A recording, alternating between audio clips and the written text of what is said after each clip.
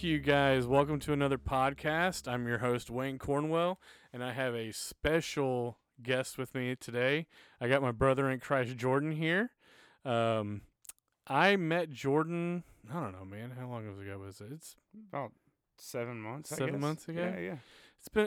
It hasn't been a short stint, but I immediately fell in love with this guy.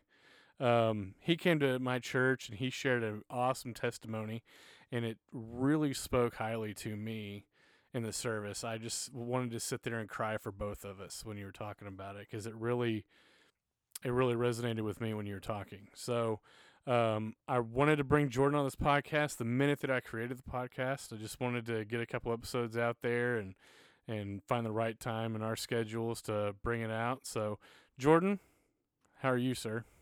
Man, I'm great. I'm Jordan, and I appreciate you, Wayne, for having me on, man. Yeah, no problem.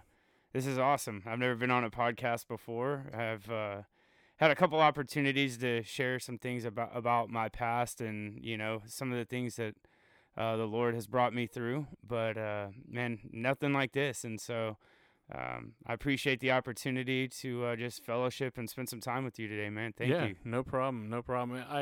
I can tell you, we're not the Joe Rogan Experience, but we're not trying to be the Joe Rogan Experience, right? I just wish that I could have a little bit of the financial backing that he does to bring on some more guest speakers. Because like I told you last week, we talked about 2 hours of superheroes. The podcast you listened to before this one says that we're going to lay an episode down about that next. We're actually not. Jordan's going to fall in line first because I want to get this one out before a superhero podcast, which, let me tell you, just a little sneak peek, we dive deep into the superhero universe. We nerd out a little bit too much on that one. So, but really, I wanted to bring Jordan on here so we could talk about your testimony, kind of where you've been, where you're at, and where you're going. 3 phases of life, right? We're always in that mode, just constantly going down our life's journey.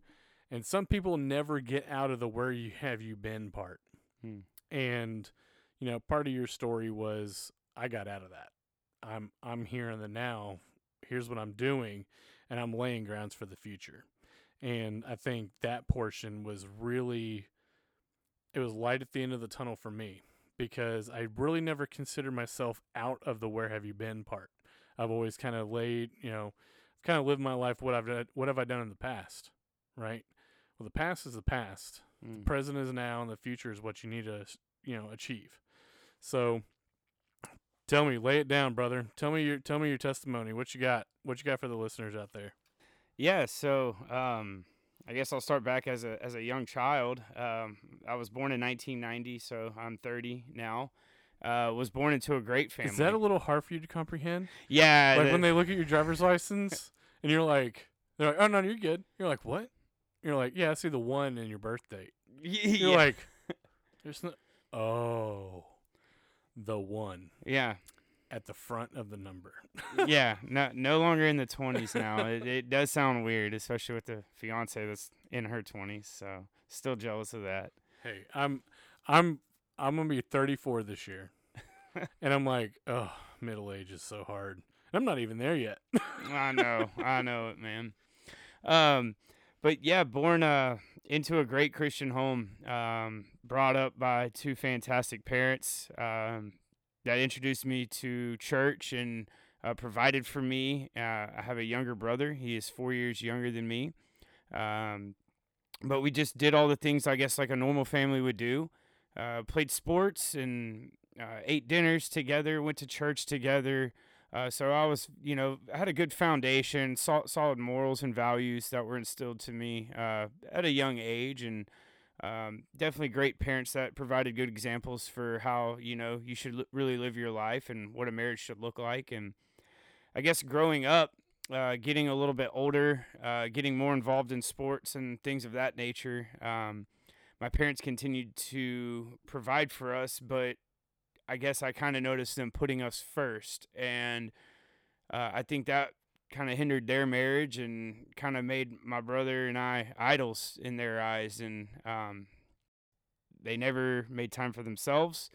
And that kind of I guess, allowed me to develop some pride and relied on myself and just kind of found my identity in sports and in myself, really, and of the world. And started getting a little sideways around 16, started smoking cigarettes and becoming a little more susceptible to partying with friends on the weekends and drinking, occasionally. And but it wasn't just drinking; it was getting drunk. It was drinking with a purpose, and um, tried marijuana and just did that whole scene, throughout high school while I was playing sports, and started dating and not really doing that well, and with my identity in the wrong things. It was not a godly relationship at all. There was a couple of occasions we would go to church together, but not really. With me being so involved with other activities, I had no real foundation in Christ, so I kind of lost my way there and would slip into church periodically. It was, I guess, what they call a CEO, a Christmas, Easter, and others, and the others were very rare. And when I was at church, I wasn't present mentally. I was thinking about when I can go play golf, or am I going to be able to smoke a cigarette right after this, or what can I sneak off and do? I guess at 19, 18 really, went to college, played golf at Sam Houston for a short time, but was really struggling in life.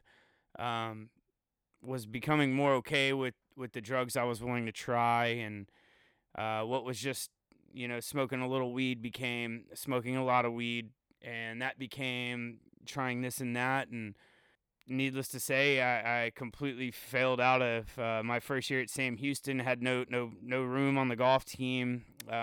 Just really kind of lost my care. I lost my relationship with my girlfriend, and so after losing everything, I went back home to Beaumont, and that's when things really hit rock bottom. For the next 8-9 years, I was bouncing in and out of jobs, mostly in the restaurant industry, living a fast life, living high on drugs, spending every dollar I made and more than I was making, waking up in debt every day to somebody, owing somebody for some sort of speed drug, and just living a very fast lifestyle that's just not conducive to anything. And so there was just definitely no Christ. There's just no foundation in anything. I mean, I was just living a day-to-day basis, and I was completely lost. And I guess in my early 20s, I actually had to cry out for help to my mom, and just completely opened up to her and was 100% honest and said, hey, this is kind of what I've been doing. This is exactly what I've been doing, really. And was very bold and very it was very vivid with the details I shared with her. And moms aren't stupid, and she definitely knew some things were going on, but I think she was grateful that I was able to open up, and I'm thankful that I had a mom that was loving and allowed me to share and be vulnerable with her. And but without really turning my life over to God, that was very short-lived. I think I got right for about 2, maybe 3 days, and was just trying to find temporary fixes, but without building a relationship with God and giving things back over to Him and putting my family first, everything's short-lived. And so for the next few years, continued in the same pattern. It wasn't really until last October, or October of 2019, I was in a bad way, doing terrible things, unspeakable things, really, for drugs, stealing from my parents, just living just carelessly. I mean, just should not be here today. I mean, I was in bad shape, and my parents gave me an ultimatum, and my parents had been split up and divorced for about 8 years at this point.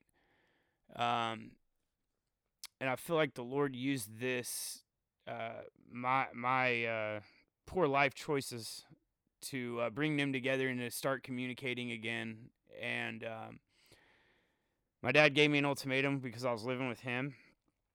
Said, you got 2 choices, son. We're going to lock the lock the door to the house, switch our locks, and drop you off wherever you want to go, whether that's under a bridge to a buddy's house. I don't care, wherever it is, we're done. Or there's a 6-month program around Conroe called Interfaith Disciple House, and it is a strict discipleship, faith-based discipleship, not anything of a rehab, but it is a residential facility.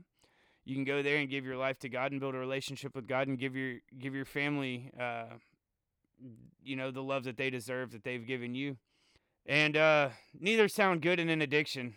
It's like, well, I have to swallow the reality that I may not do drugs again. And there's a certain grievance to that. There is. And it's tough because you're comfortably uncomfortable. When you don't have any responsibilities, you're just kind of carefree, and your focus is on one thing. And how am I getting high today without a job, or what can I steal, or who can I get over on? And so I kind of was dealing with that, but one option sounded a little better than the others. One guaranteed me some hope, and so I ended up going to Interfaith Disciple House on Halloween, ironically of all days, Halloween 2019, and was scared. My car was rented out to a dope dealing street thug. Really, I mean, I guess that's the best way to put it. So I left my car in a situation, in my parents' hands, and just really trusted them and trusted God for the first time probably my whole life. I knew who Jesus was. I knew all the things that I had been taught, but I didn't know him. He didn't know me, and so I went there, and I quickly bought in for what it was, and so it was a 6-month program, and I ended up staying 7 because of COVID. And since then, a lot of things have transpired, i.e. meeting you and sitting here today. A lot of things in between. So just a little, I guess, background. Yeah, I know it doesn't get any easier talking about it. The more and more and more, it gets easier on the delivery. Mm-hmm. But it's almost like you got to relive it every time you talk about it, And those of you who have followed this podcast and know me personally know that I share a very similar story with Jordan. The only thing is I wasn't as brave as Jordan. I didn't tell anybody. I faced my inner demons by myself. And mine was strictly around anger, envy, and alcohol. Mm. It was, it was bad. Much like you, I grew up in a great house, great loving family. We never went without. My dad went to work, worked his butt off so we could have whatever it is we needed. Not necessarily what we wanted, but I never was denied playing sports. If I wanted to go to church camp, I could. If I wanted a bass guitar, I could get one. As long as it was educational or, something that would, bring some sort of discipline to my life, he was all for it. Mm-hmm. Now, if it was video games, we were talking a little differently, right? My mother was, she was always my biggest supporter with art, growing up. I always had a crayon or a pencil or a piece of charcoal, something in my hand. And, I really had no reason to be upset, angry, mad, never, but I guess I was born with that sort of, I'll just say imbalance in my life. So around, let's see, it's probably around my freshman year of college. It really started when I turned diabetic. I was 17, right around graduation. In my senior year, I remember sitting in my mom's car just crying, my eyes out. And I don't think I've told you any of this before. And my mom's like, she's crying. She's like, "Baby, I'm sorry. I feel like this is my fault." I'm like, "Mom, this is not your fault." But 2 years prior, I just had a major hip surgery. So it was like compounding interest, right? It was just kept building on and building on. And I was like, Mom, this is not your fault. And she's like, why are you so upset then? I was like, because I can't go get drunk with my friends in graduation. And she just kind of stopped.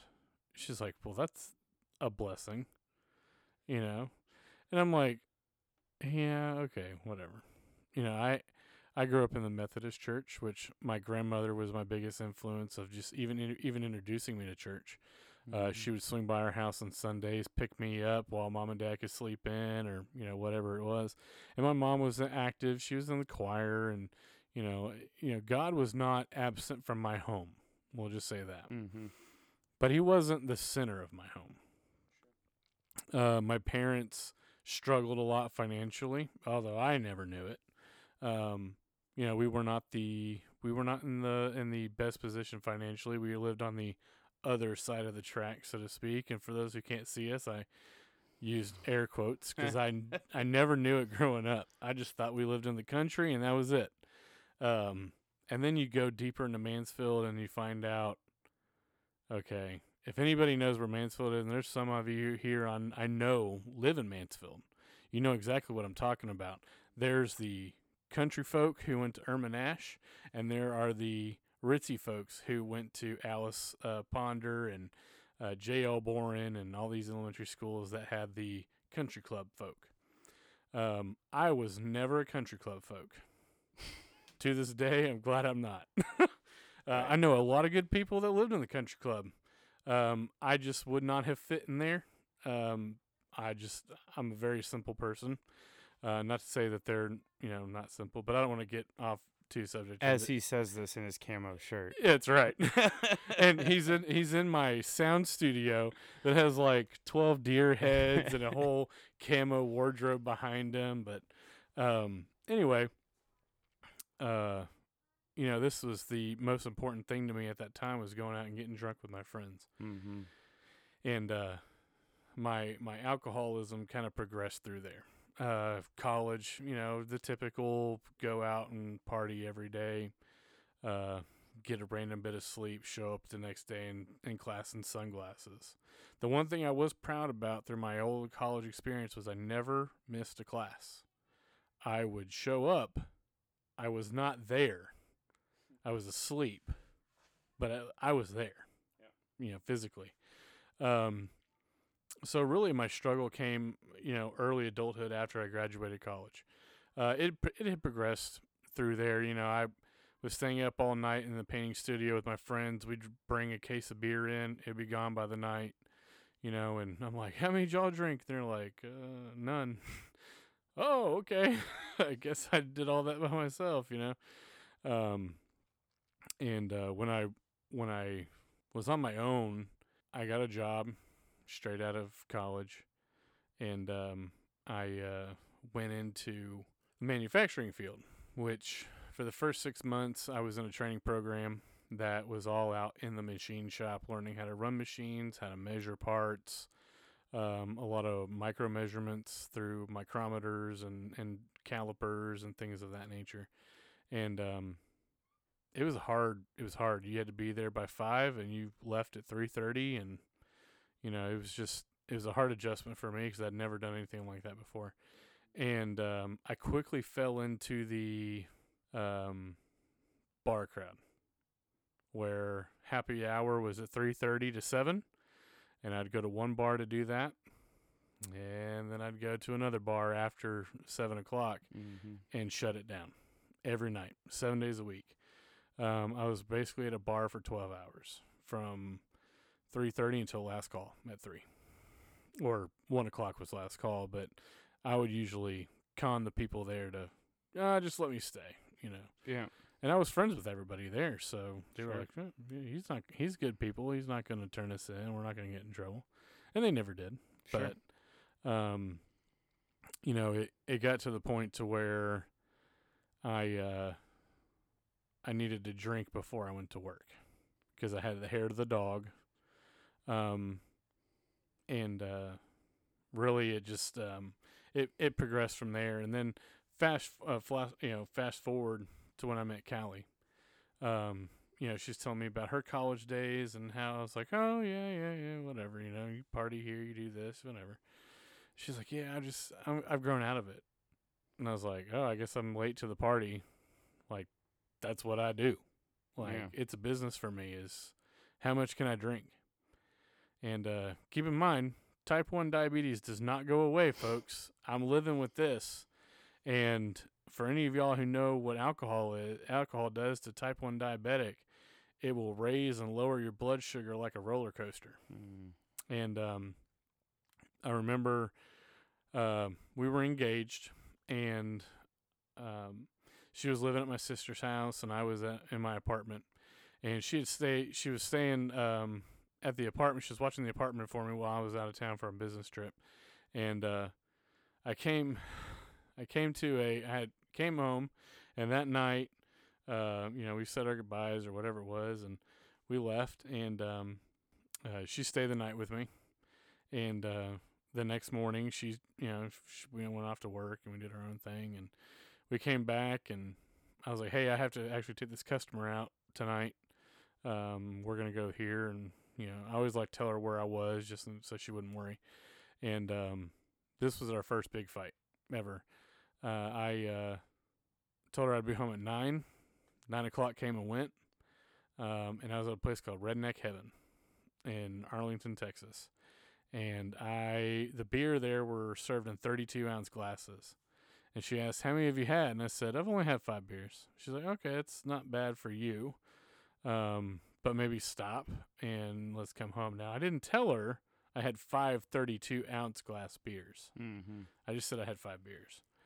And by this time, I'm probably about 6 in. And then a few hours later, I'm probably about 10 in. And I don't know what it is about North Texas. They don't stop you. They just want to rack that bill up even more.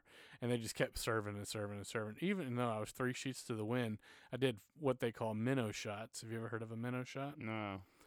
They put a live minnow in this shot, and you down the hatch it goes. I did 4 of those. And I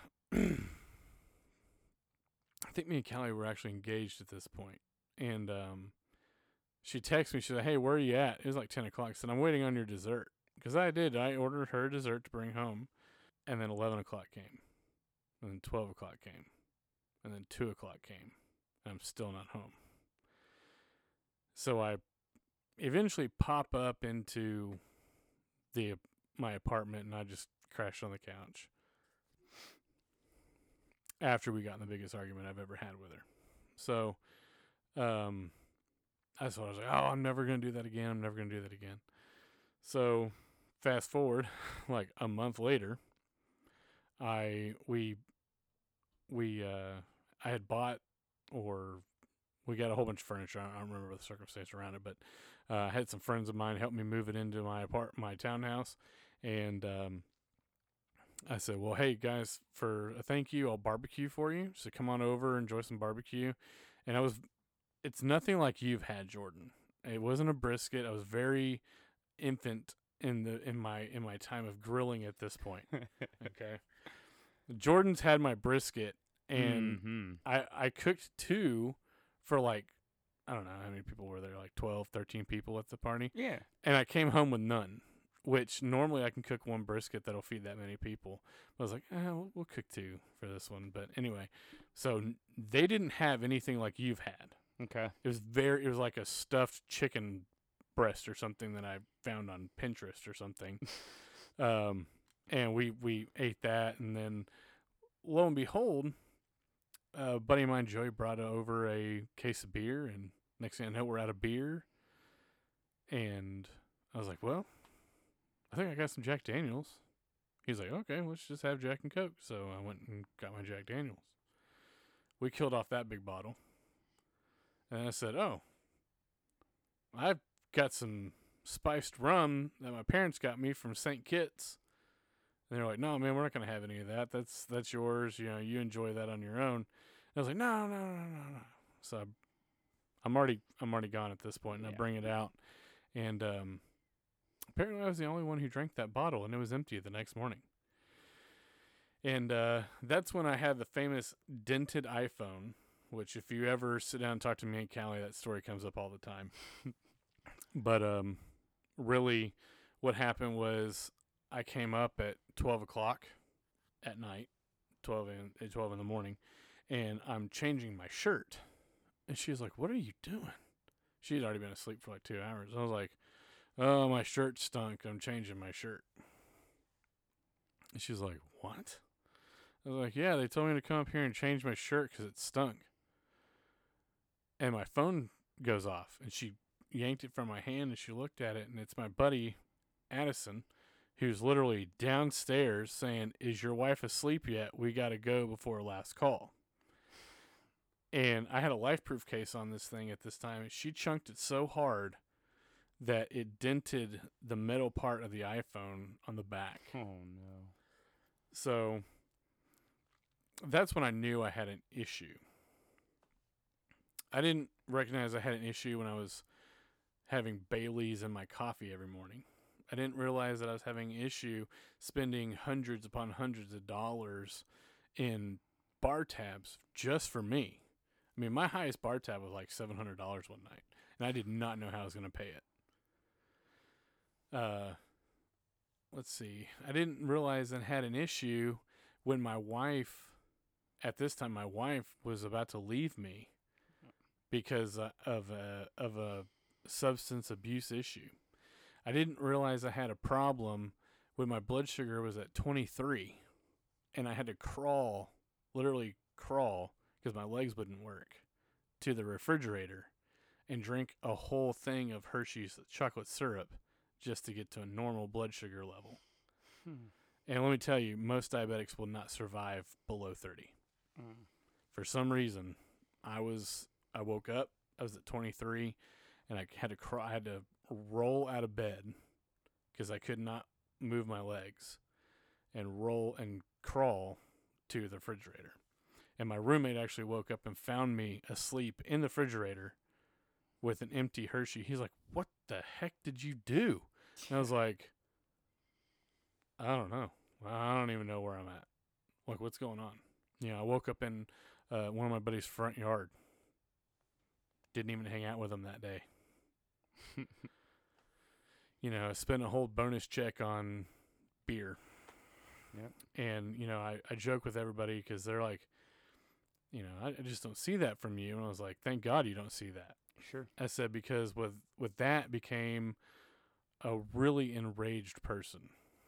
And I couldn't have been any more further from God at this time in my life. Right. And, it was like everything irritated me. I felt like I was that grumpy 70-year-old man that was yelling at everybody to get off his lawn. And it's just for nothing, just for little things. And I just I remember Callie looking at me, and I had really stopped drinking by the time I moved here, because I looked at moving here as a fresh new start. Nobody knew who I was. It was just a chance for me to kind of escape my old life. Mm-hmm. And I'm going to use that word escape because it really was. I had to leave. Yeah. And every time I'd go back, I'd fall right back into that. And, that's another topic for another day, but, went right back to my old lifestyle. As soon as Callie would she's like, "I'm tired." I'm like, "I'm going out." Boom. And I'd go right back out to that bar, hang out with the same people, visit with the same friends, come home at 4 or 5 in the morning. Yep. It's just, it's a curse. It's a cycle that you just feel like does not break. And I remember walking into First Baptist Fournette for the first Sunday, and I told Callie, we were visiting down here, and she's from here, and right. I was visiting, and she goes, "Well, bring some dress clothes because we go to church." And I was like, "I don't go to church." She's like, "Well, then you can stay here, and I'll tell my parents why you're not going to come see them."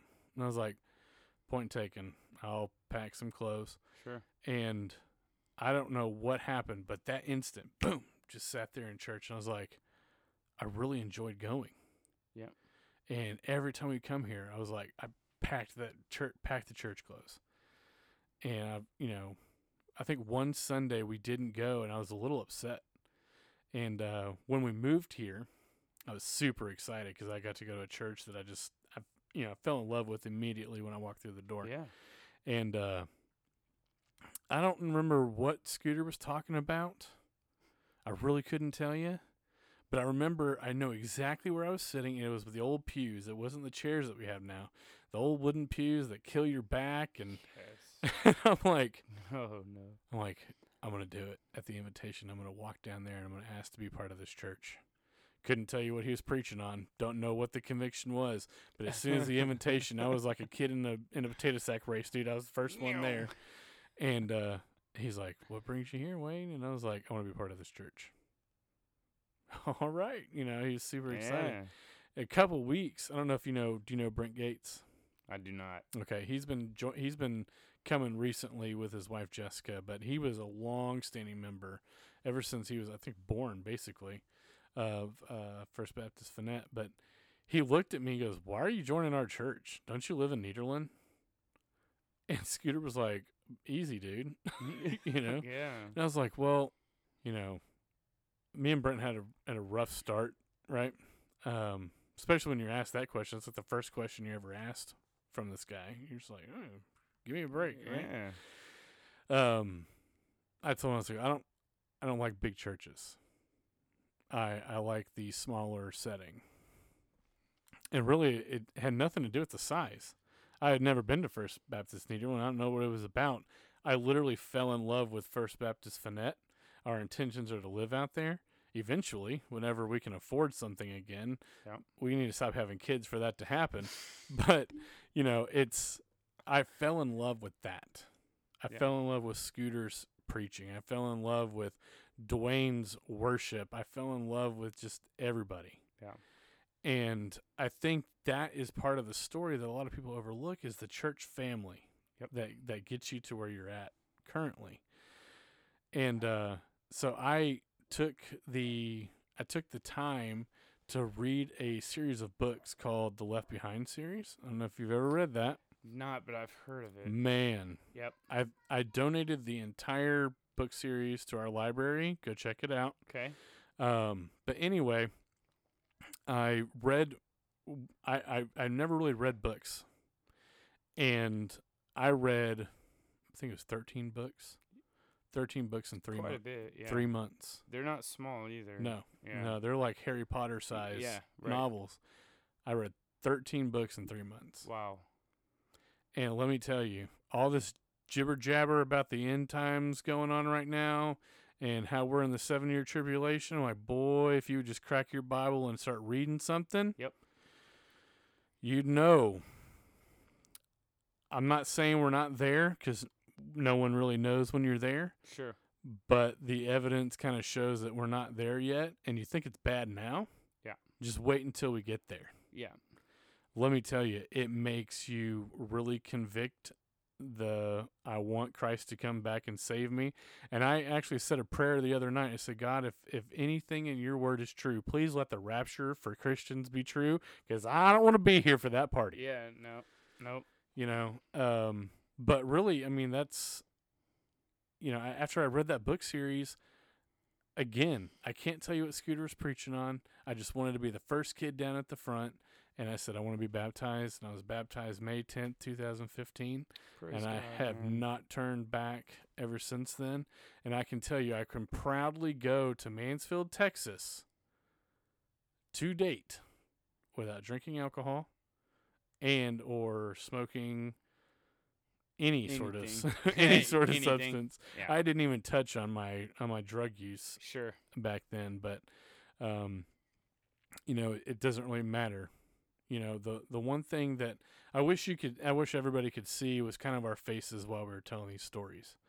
The Bible says that we should look at our past and be reminded of how sinful we were. Yep. And how recognizably sinful we are, right? But if you were to be sitting in this room with me and Jordan right now, there's not a smile on anybody's face.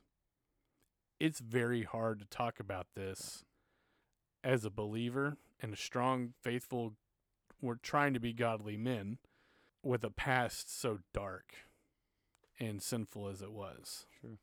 You know, it's very tough because when you're sharing these stories with people, a lot of people who are not in the walk that you are going on, they look at it like, dude, you're so bad.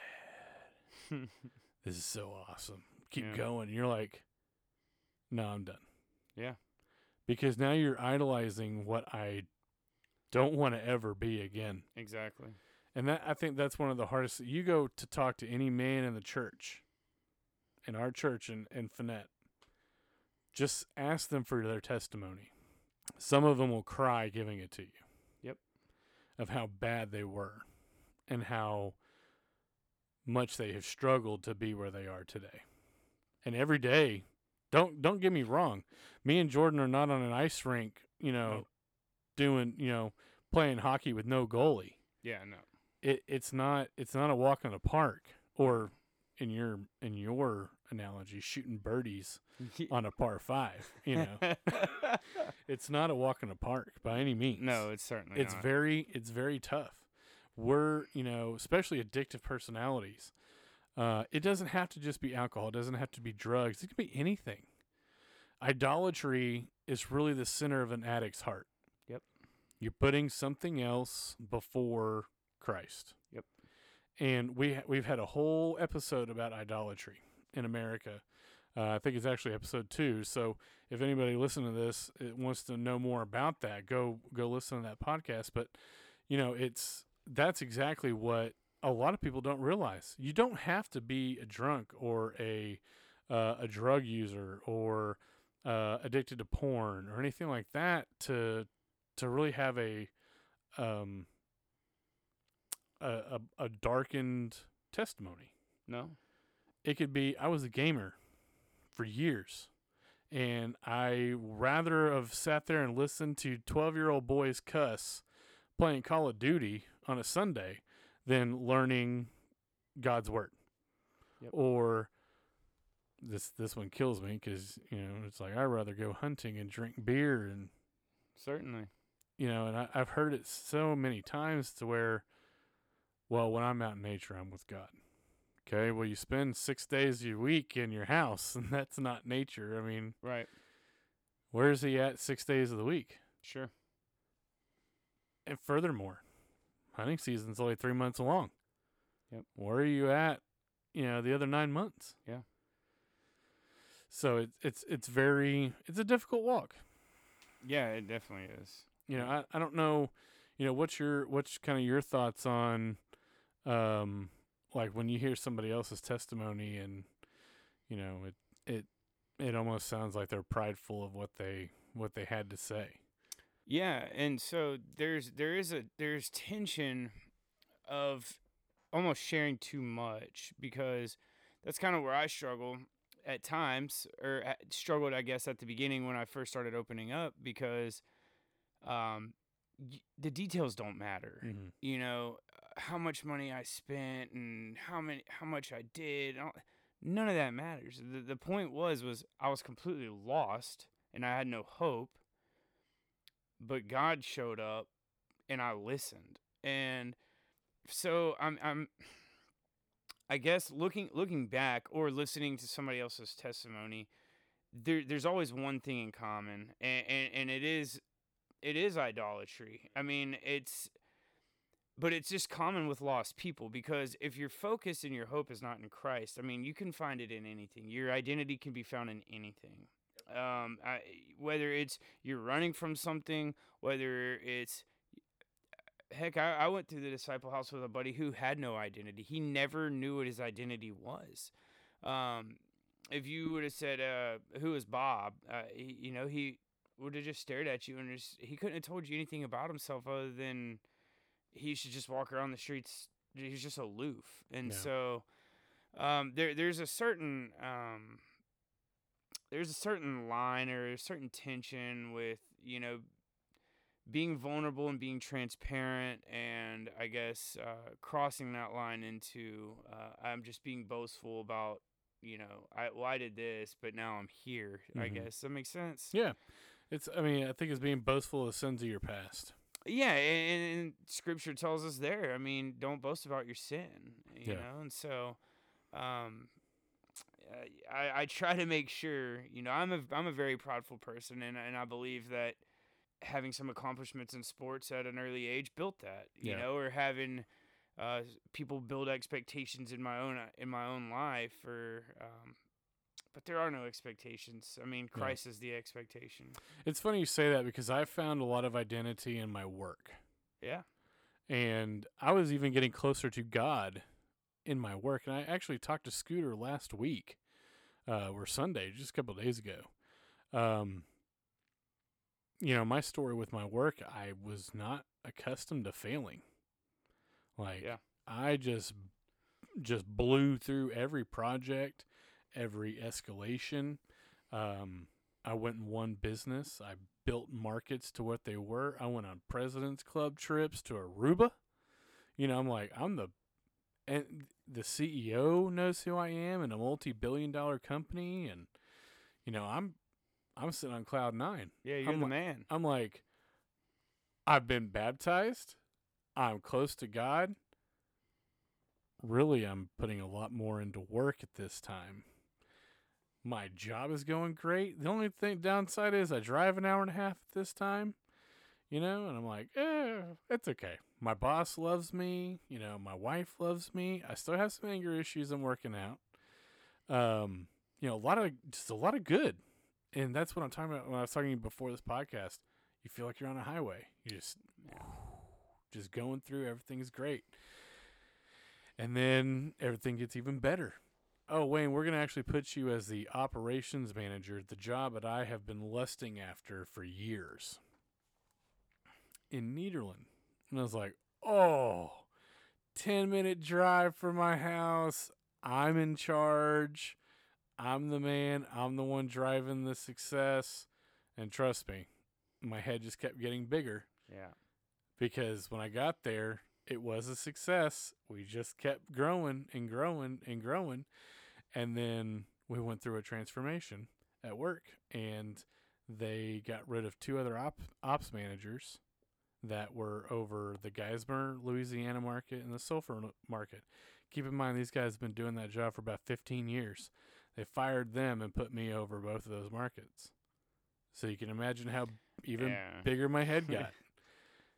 And guess what happened to me July 20th of last year? Laid off.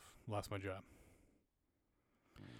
Let me tell you, when people say you climb that corporate ladder, I climbed it real quick.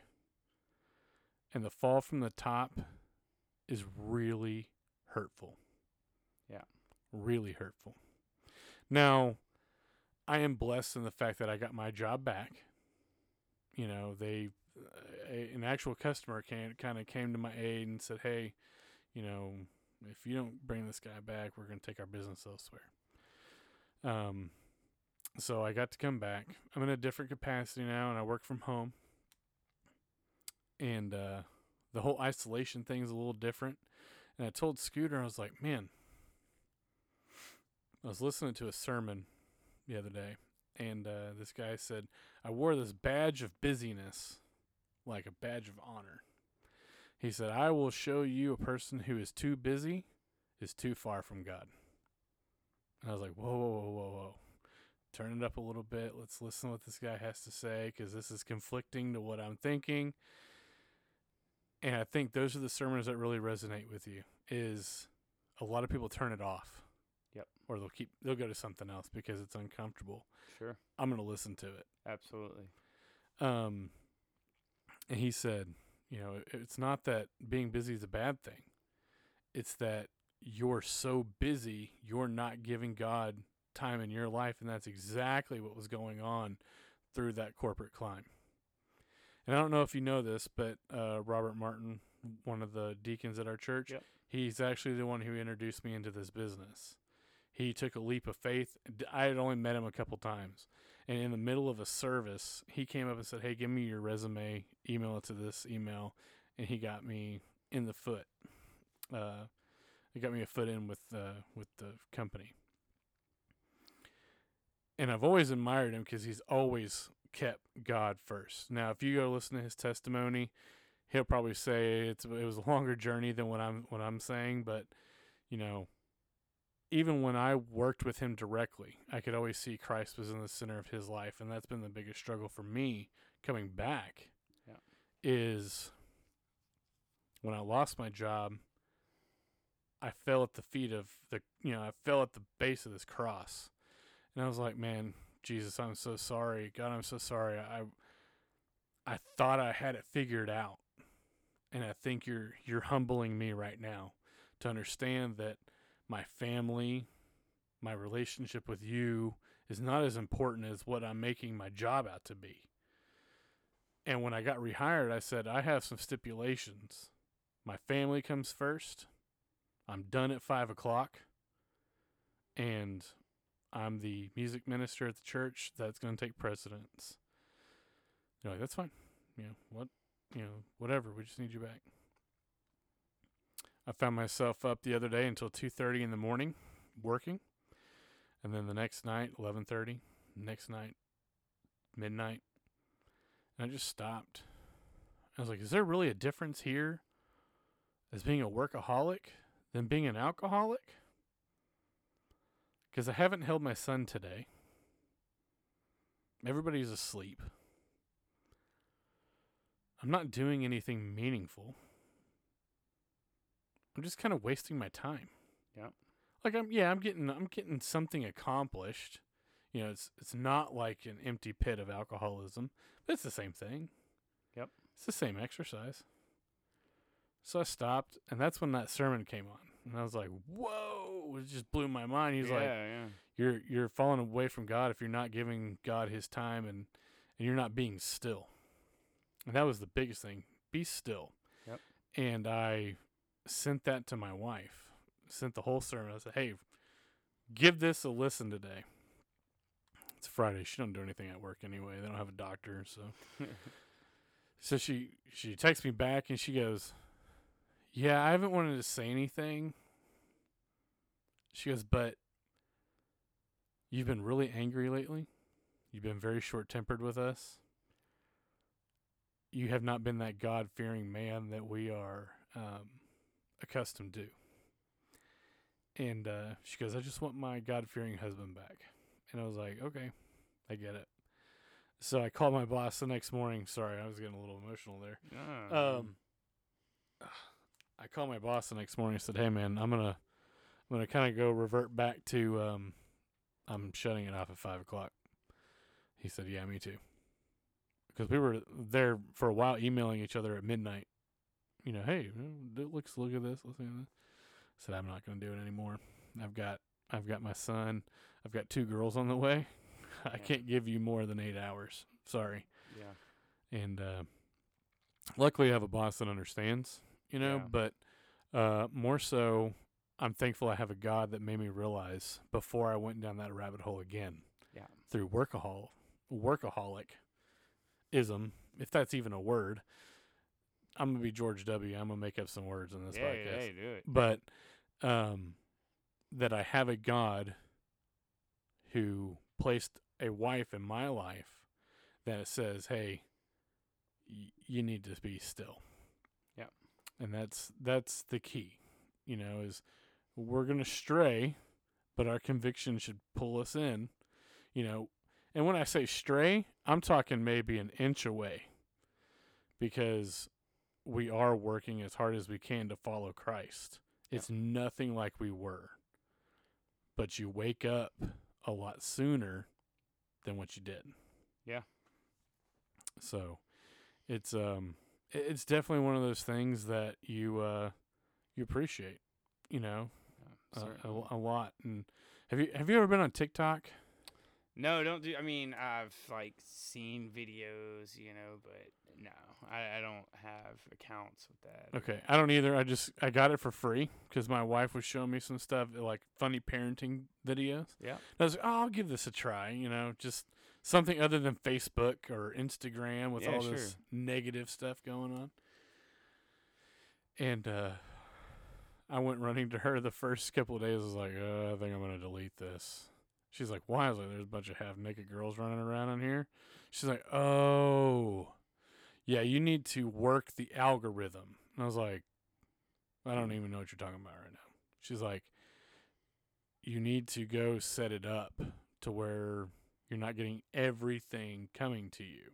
She's like, because she found out that like the more that you like certain things, that's what they'll Yeah. kind of shove down your throat through an algorithm that most social media outlets use. Yep.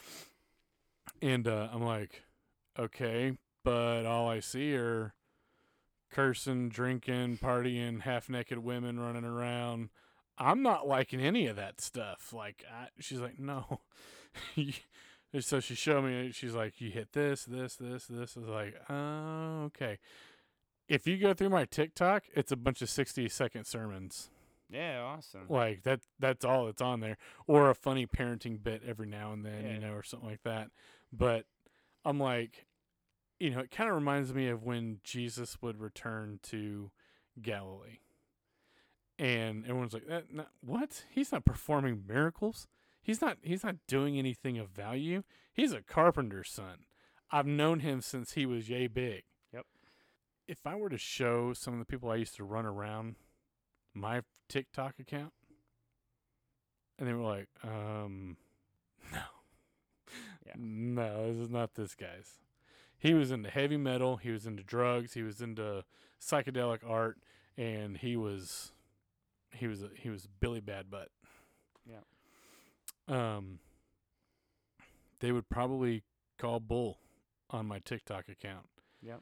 And I sit there and I can tell you, I'm not too shameful to say it. While I'm using the facilities, I go through my TikTok and I'm over here going, he's our father, while I'm in a public bathroom. And these guys are going, what the heck is going on in the stall next to me? I'm like having a little mini worship going on in my, in my bathroom. But, I'm like, I rather social media be filled with this than some of the things I'm seeing on Facebook. Absolutely.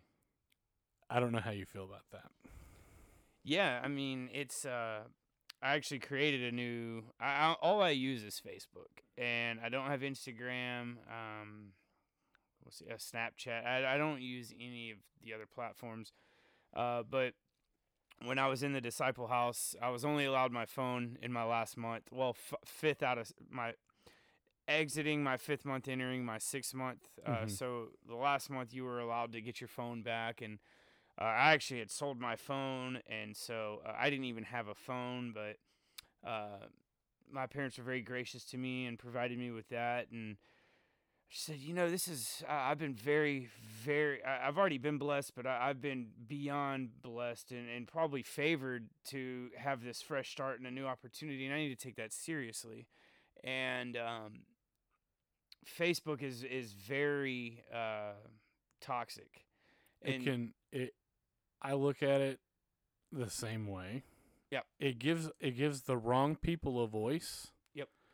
But it can give the right people a voice. Exactly. And I kind of I just really, I guess, examined myself, and I said, well, what direction do I want to go leaving the house? I mean, I can be a new person. I am a new person. And so I created a new Facebook page, deleted everything off the old, completely started anew, and I said, this is going to be something to where I praise God and where I'm vulnerable in my recovery, and this is a help page, I guess, so to speak. And so I just let everybody know right away, hey, you guys may add me as a friend, but I will not accept. There will be some of you guys that have known me from my past life that will see me as a recommended friend, and I have no desire to run with the same desires that I had before, and so I tried to just flood my own page with scripture and with things that I learned through faith-based and biblical counseling, and just things like that. And it just is kind of a breath of fresh air when I see that. I just was very selective with who I added, because that's what your newsfeed will quickly become, Yep. and it's upon dating Emily, when I asked her dad for my hand or her hand in marriage, he said, "Well, you've seen a little more of the world than I would have liked her to see." Um, but that can be used, like you said, for a good voice. Yeah. Everybody struggles. People are going to struggle, but if you're willing to step out and, I guess, say something about it and point to Christ, I mean, that's what you want, and that's Yeah. what you're looking for. Everybody's got lost friends, and everybody needs a savior. I think it's the people who don't Yeah. say anything, pretend that it didn't happen. Yep. And continue to be silent in their relationship and just go through the motions. Yep. Those are the most dangerous people. Yeah, absolutely. And I'll speak for myself. I was one of those people. I always was, well, it was always something. Well, at least I didn't do this drug tonight, or at least I didn't go here. At least I'm not that person, or I always just tried to justify everything. And I never once just was like, I have a problem. And I certainly don't give myself any credit, because it didn't take me. I would have not. There's never a chance that I would have done it on my own. Right. It took my parents really stepping in and finally just saying, "Hey, look, dude, you're cut off. This is not gonna fly. You're gonna just go be homeless, or you're gonna get this handled." And and so that's, I guess in my recovery, that is my recovery now. It's not I'll always be in recovery, but my recovery looks a little different. It's, what can I give back? What can I give that I was given, so to speak, and I was given a lot of tools through the program that I went through, but Scripture says in Colossians, I believe, that we've been given everything we need to live a godly life. And so I sometimes probably make it about me. And that's one of my prayers that I pray often is, "Lord, forgive me when I make it about me," because it's always about you. Yeah. I've been fortunate to be a part of what you're doing and what you have been doing. But man, how blessed do we get to be a part of what he's already doing? Let me tell you this. How blessed are we to even be able to have a relationship with him? Yeah. That's what people don't see. No. Is we are so far removed from God and Christ. It is unreal. Yeah, and especially today. I mean, so have you seen The Chosen? I have not. I've heard good things. Great things. Those kinds of things. So, you go through and read the Bible, and it's hard to put a visual to things. It's sometimes even hard to wrap my head around. Jesus walked here. Yeah. He walked the face of this earth. He was a real person. He's a real person, and he never sinned. And it's just like, how many times do I sin a day, even trying to bear his image, And it's just like, it blows me away every time. But seeing things going back to talking about today, seeing episodes like in The Chosen, you see the disciples that were always walking alongside him.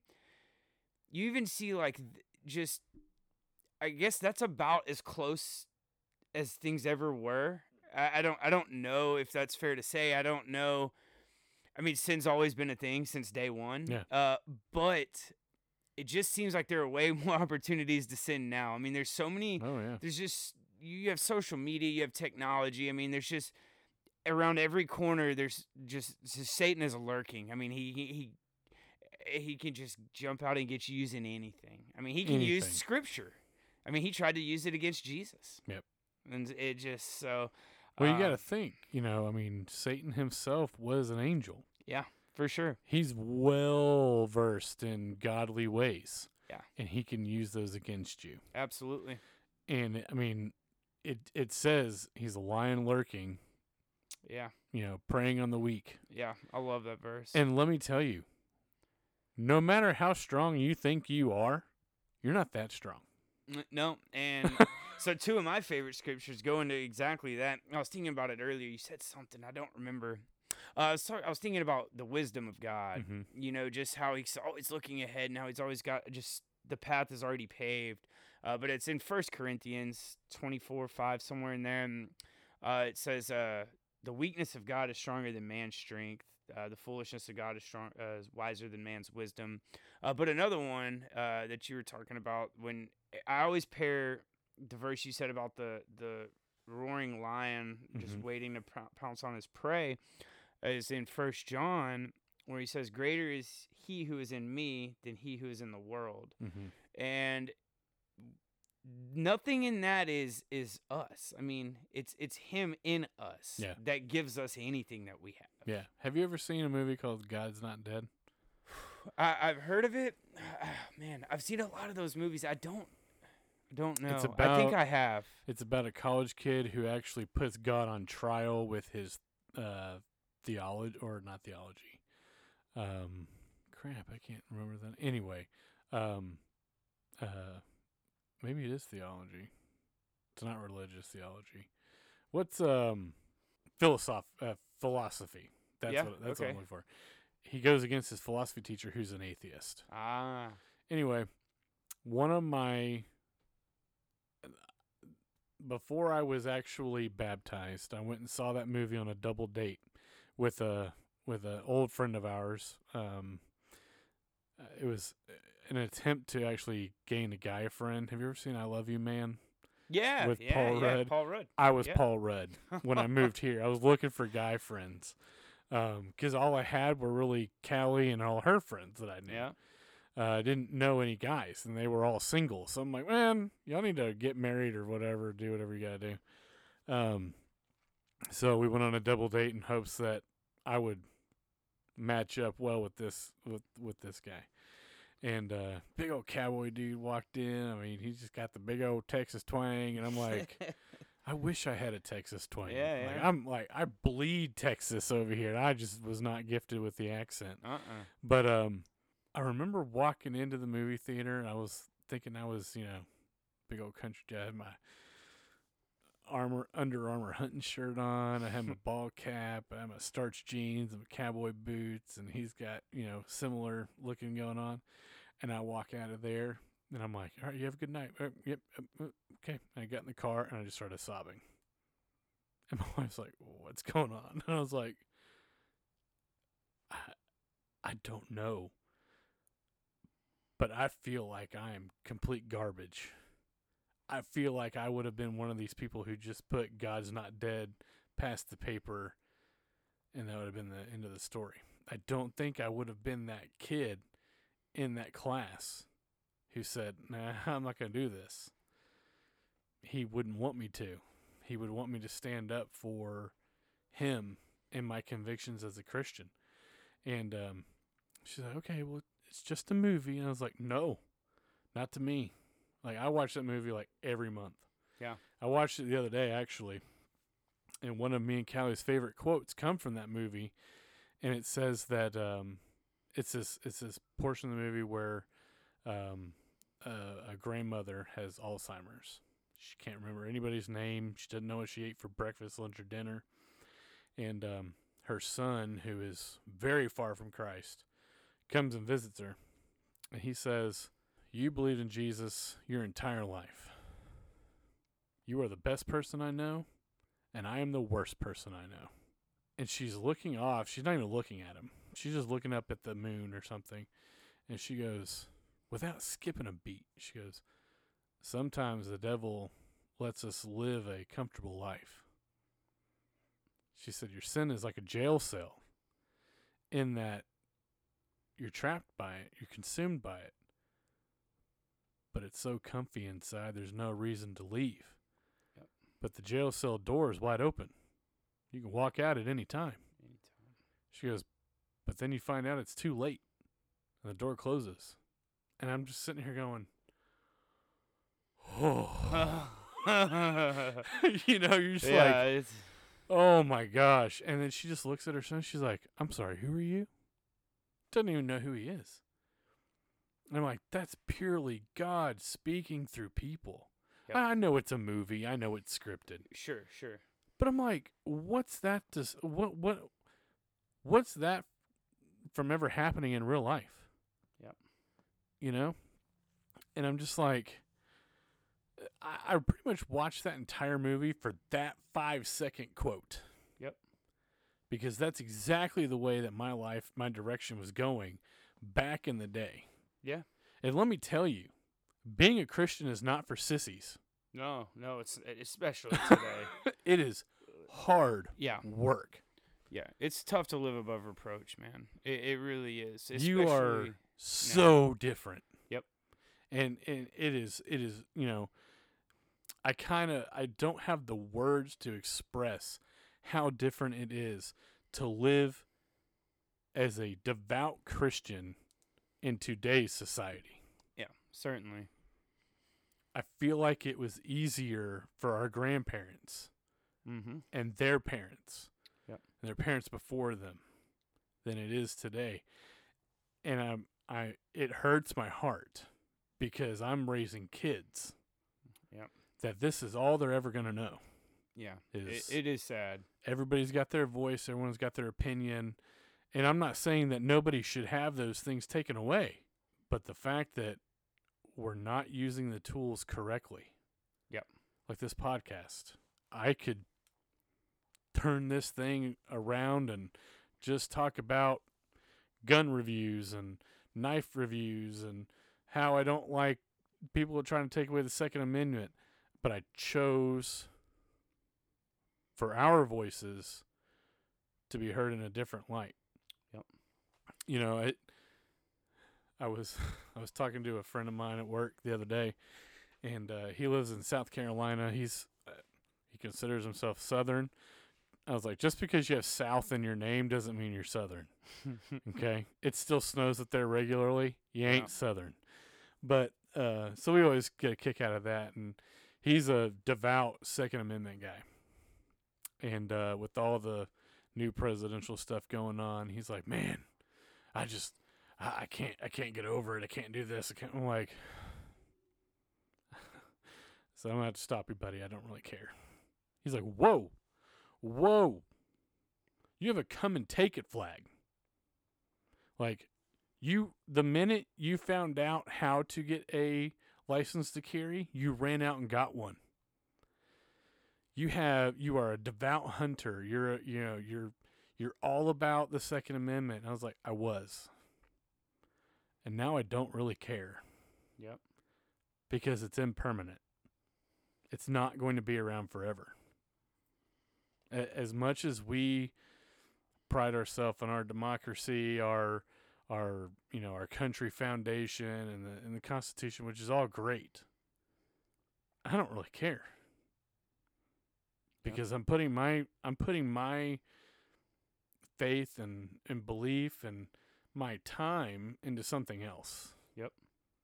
Yeah, and that's a great point because, even now, as I try to follow the Lord to the best of my abilities, I try to love Him with all my heart, soul, mind, and strength.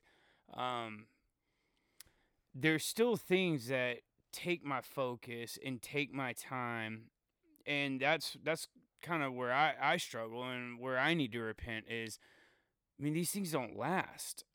As much as I love golf, and I've been very fortunate enough to be able to use golf and to have a platform there to use it to advance the kingdom of God, to be able to give back. It's still there are things that always fight to take away from that. Mm-hmm. And it's not everlasting. And that's where, I'll be sharing my full-blown testimony here in less than 2 weeks, or I guess, around 20 days at the end of March with the golf tour. I'll be sharing it with a lot of non-believers. So it'll be kind of geared a little differently, but it'll be more about salvation and eternal life because, make no mistake, eternal life is for everybody. Yeah. Where are you spending it? And everything here is going to pass away. When I was in the disciple house, my mentor, who was our, I guess, kind of our pastor, he was the program director. One of the things that he alluded to often was, I mean, say you want like a nice pair of shoes. Well, where are those shoes going to end up in 30 years, 10 years, 5 years, 2 years? You know, they're irrelevant. Nobody would even own them. I mean, they're just going to be trash. And so we have to put our hope, have to put everything into something that is going to last. Yeah. And that's why I struggled for so long, because I tried to put it into other things. I just was running. I feel like the Lord was always pursuing me, and he can do whatever he wants. He doesn't need me to allow him. But in a sense, that's kind of where his grace and mercy fall, because you have to get to a place to where God's all you got. You don't. It's hard to realize that he's all you need till he's all you got. Yeah. You know, and that's where I had to get. So I see it as a gracious thing to be able to hit rock bottom. As I talk to friends that struggle now with similar things, I don't want to say that they're atheists, but they're non-believers for sure. Yeah. They're unsure that they're, you know, Genesis 1:1, in the beginning God created the heavens and the earth. They can't even get on board with that. And so the first sentence of the Bible. and that's kind of where I go to. And you know, when I try to lead somebody who doesn't understand, you can't just jump in. I mean, you can even to starting in John, talking you know, about John the Baptist paving the way for Jesus. It's tough to get them on board with that if they can't even understand that they were created, and so by somebody. You know, it's like, well, what else do you think happened? Seriously, though, Yeah. you know, like what do you think? Because you have to believe something. It didn't just act like, I mean, the human body is so intricate. I mean, how do you think it's so perfect? I mean, it heals itself. It's funny that you say that. There was a secret church that we had a couple years. Are you going to secret church this year? It's at your house. I might. It's at your house. If you're not there, I'm very disappointed. Okay, so secret church is like my favorite day of the year. Yeah, I'm excited. I love it. It is like a rocket Sunday school. I mean, you are flipping through the pages of your Bible. You're writing notes down. It's just the most intense Bible study you've ever been a part of. Have you ever done one before? No. Okay. No. All right. I'm excited. So the first one I ever went to was about reaching all nations. Okay. And I remember hearing David Platt, which that's my man. Yeah. By the way. He's good. He is awesome. Yep. He was talking about the innocent person who's never, ever had the feeling, the notion, been delivered the message. He said, if you have ever met that person, please bring him to me. And they're like, well, these tribes out in South America, and they're like, that person doesn't exist. Everybody has always wondered if there's a higher being, absolutely, what happens when you die, and what are you living on earth for? Yeah. Everybody who's ever lived has thought about those three things. Absolutely. So there's no untouched person. No. That's the Lord kind of putting your pre-settings in you, right? Yep. And I'm thinking about that, and I'm like, let's just assume I never, ever knew what church was. Okay? Never went to it. No one ever asked me to go. Never walked in. I would have thought about these things. And let's say that I died just out of nowhere without ever having gone to church, ever heard the gospel. And I get there and God goes, "Depart from me, for I never knew you." Well, wait a minute. That's not fair. No one ever Every knee. Everybody. Yep. Everybody. The Indian kid in the jungle of South South America, the preacher at First Baptist Finette. Everybody. Yep. It's very clear. Yeah. Very clear. So, but that's where me as a Christian, I get conviction, right? I'm like, I need to talk about this more. Yeah. Because I don't want to be, so to speak, in line with the person behind me going, oh man, no one ever told me that. And I'm like, oh, I met that guy at Starbucks. I should have said something. You know, I don't want to be that guy. Yeah. But my past life, you didn't talk about that. That wasn't good bar talk. You know, kind of moderate believer life. I don't know enough about the Bible. Guess what? You don't have to know a lot about the Bible. So I want to stop you for just a second. Yeah. Because you're hitting something. Okay. So I'm going to try to tie these two things in, and I may stumble a little bit, so just try to walk with me here. Okay. So one of the things I always pray for, is the opportunity to be able to witness. I always pray for that. And in a sense, we should all be praying for that, but it's kind of a dangerous prayer because so there's this like joke or something like that. It's like this guy drowning and he's like crying out to the Lord and he's like, hey, like, send me a sign. Yeah, send me a sign, send me something. And some raft comes by and he passes. No, God's going to save me. And, a boat comes by and then a helicopter comes by and then he ends up drowning and dies and he goes to heaven and he says, well, I was waiting on you to save him. And he said, well, I sent you a boat, and a raft and a helicopter. And in the same way, if you're praying for opportunities, you better take them seriously because, and I don't say you, I'm really talking about me here, everybody. Everybody listening. Sure, absolutely.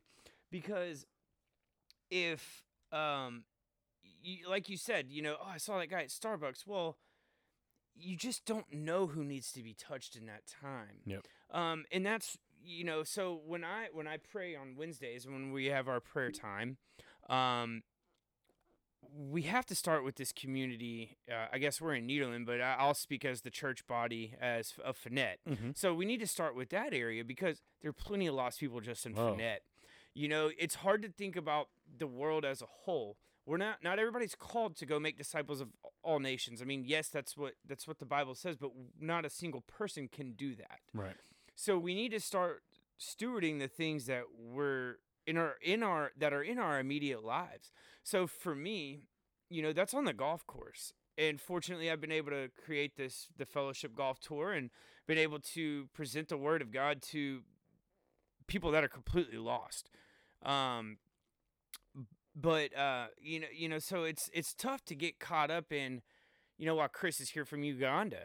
Oh man, I want to go to Africa and I want to go, do all these things. And it's like, well, let's just slow down because there's plenty of people here that aren't touched. Yeah. So let's make sure we're doing an outreach in our immediate community first because you don't want to pass that guy up at the gas station. That's why it's so important that we're in close fellowship. My favorite word is koinonia, with the Lord, which is just an intimate fellowship with God. Because the closer in fellowship you are with Him, you're so in tune with everything, you with your convictions. I mean, that's what the Holy Spirit is there for, is to convict us and to guide us and to steer our paths. And, so one of the things I pay attention to, I guess, which is easy, is like the guy on the side of the road. Yeah. There were a few times when I know I missed opportunities. We're all going to miss opportunities. I don't think maybe, but I just don't know that it's we're ever going to get all the we're on a. But I think you identify them, and you're like, oh, I totally had a window there. Yeah, and I think that's the beauty of God's grace. I think he shows us that. He's like, hey, like you just missed that opportunity. It's like a father.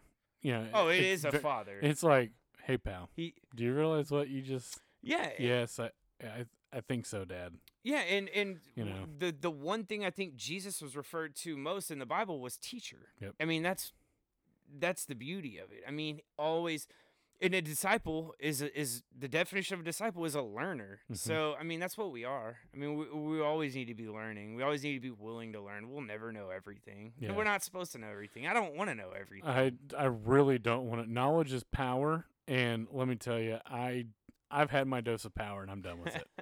I don't want to know everything. Yeah. Yeah, I actually I'll tell you a little short story.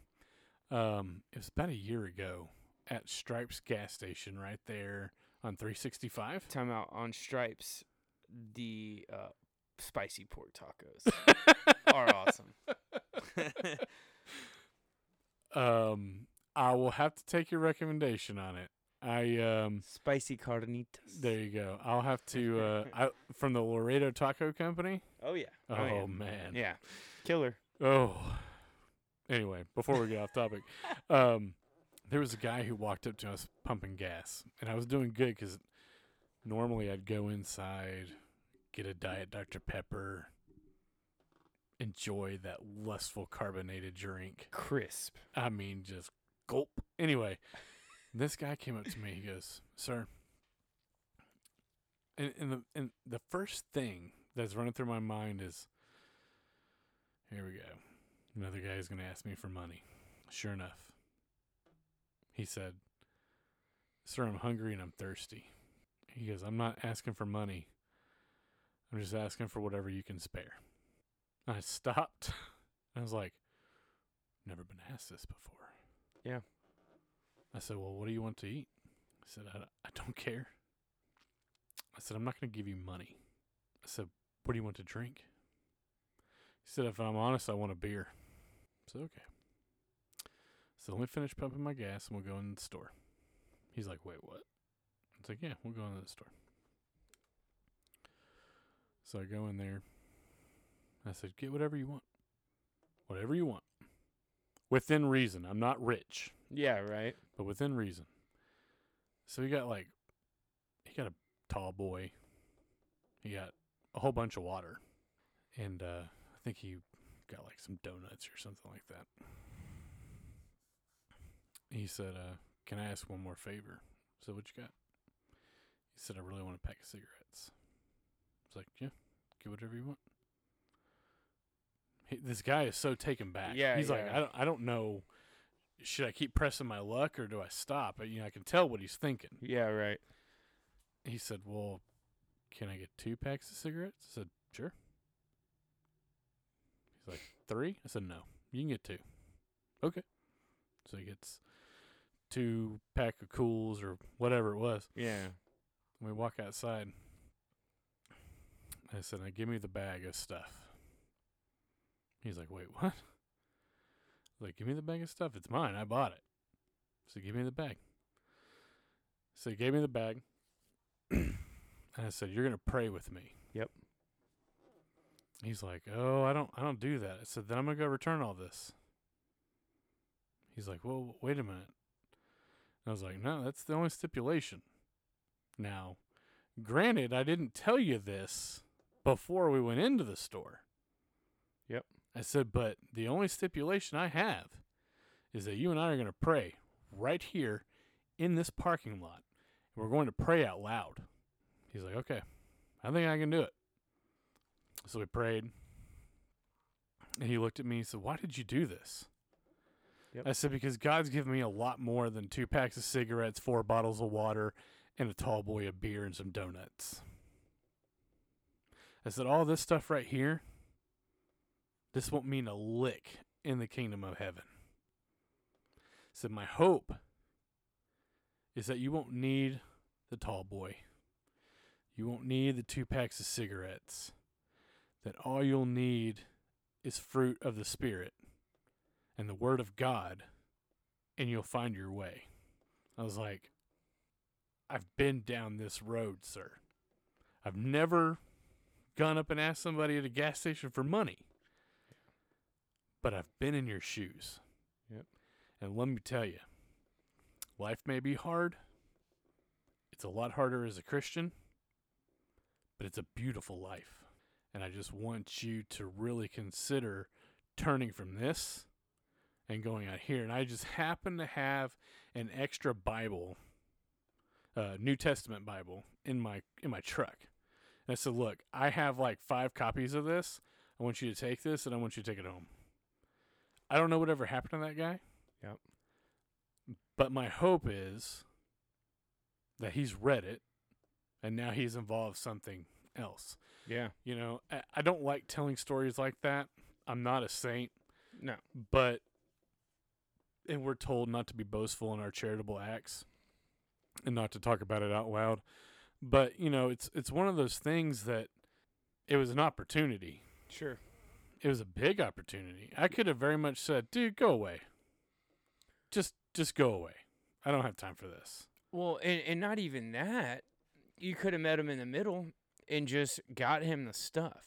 Yeah. But that's kind of what I always look at is it's got to be more than just doing something nice for somebody, because that's not fruitful. There's nice people. That's a great point, because there are plenty of good people in the world that don't know Christ, that, you know, are even good from a biblical standpoint. Yeah. You know, they have good morals, they have good values, they don't steal, they don't cheat, they don't lie, or, you know, I guess everybody in a sense does all of those things, but, you know, it's not like it's not blatant. They're not shisty people, but so there's plenty of shisty. Yeah, you know. so there's plenty of people in the world that do good things without having the love of God flowing from them, because there's got to be something different. And that's kind of in the same way when I started this golf tour. I said, this has got to be different. There's plenty of other golf tournaments. There's plenty of other money games for people to just go play in. This has to be uncomfortable to a sense. And, you know, so before, I guess talking about that, before each tournament, I decided, well, do I make it mandatory for people to be there? And I kind of favor on the side of no. I'm not going to make it mandatory for you to come and listen, but I pray that that the message gets across. Yeah. Because I don't do the best job of living like a Christian. I mean, I still have my struggles. I still get angry on the golf course. I let 4-letter words slip at times. But then, you know, we're talking about crap.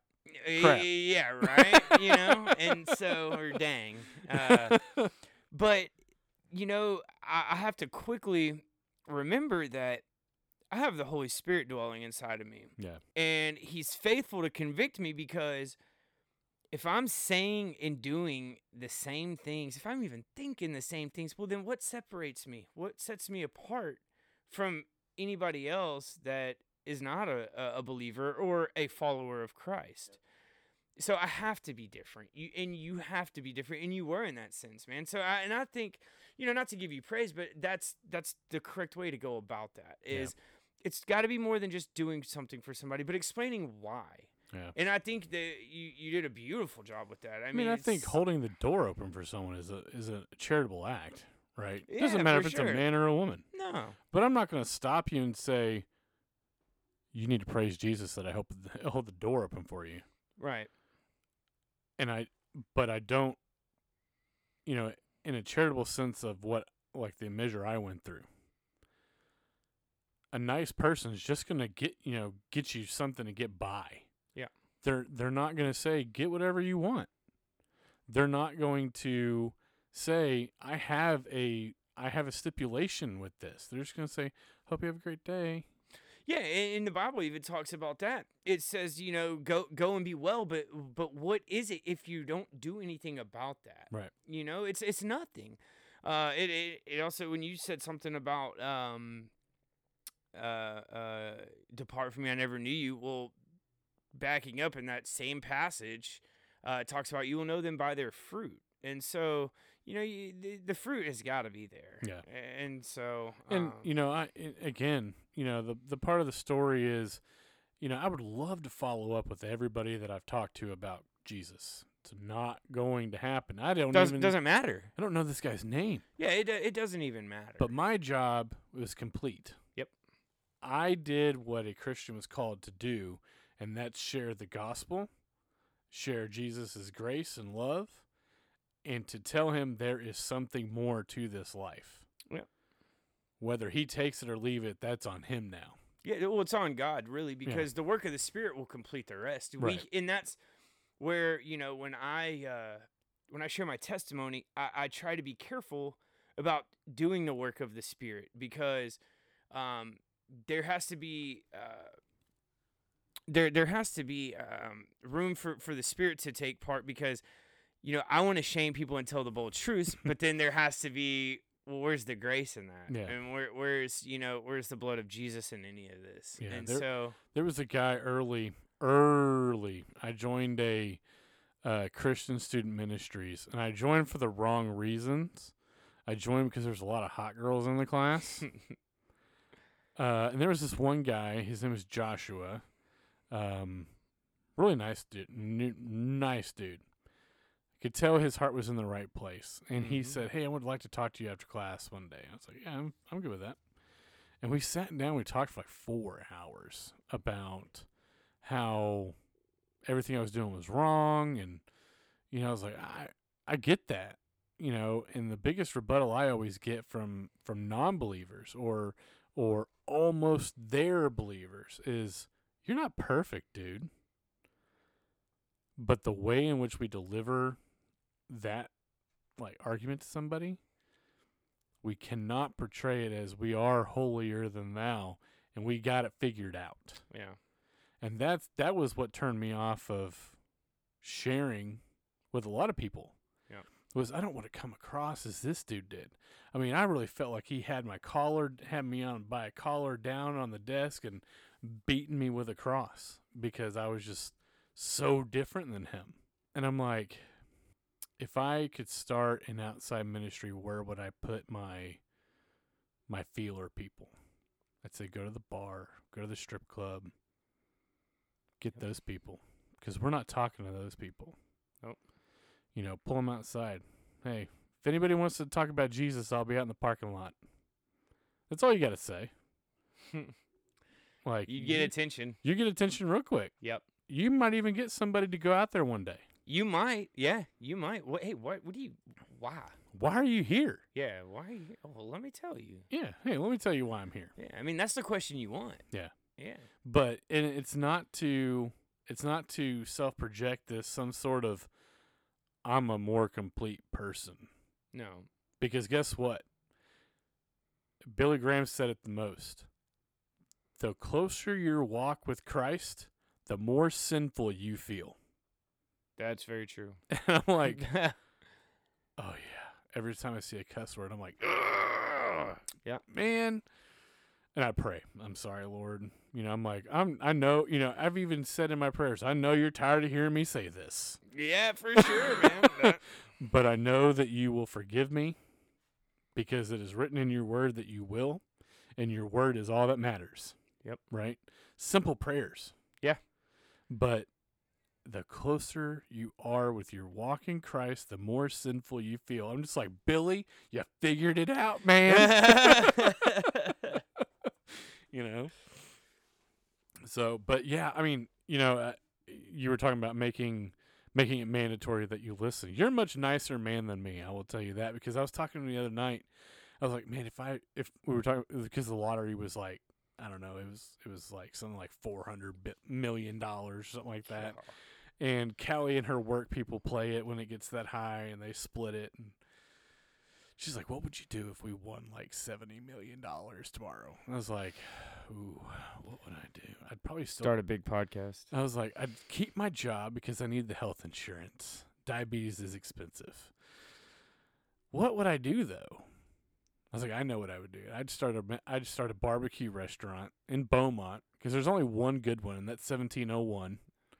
I've never even had it. Me either, but I know. I look at it. I know it's good. Any place that's open from 11 to 2 and that's it, and you have a line. And sells out. Yeah, it sells out. I'm like, you're the business.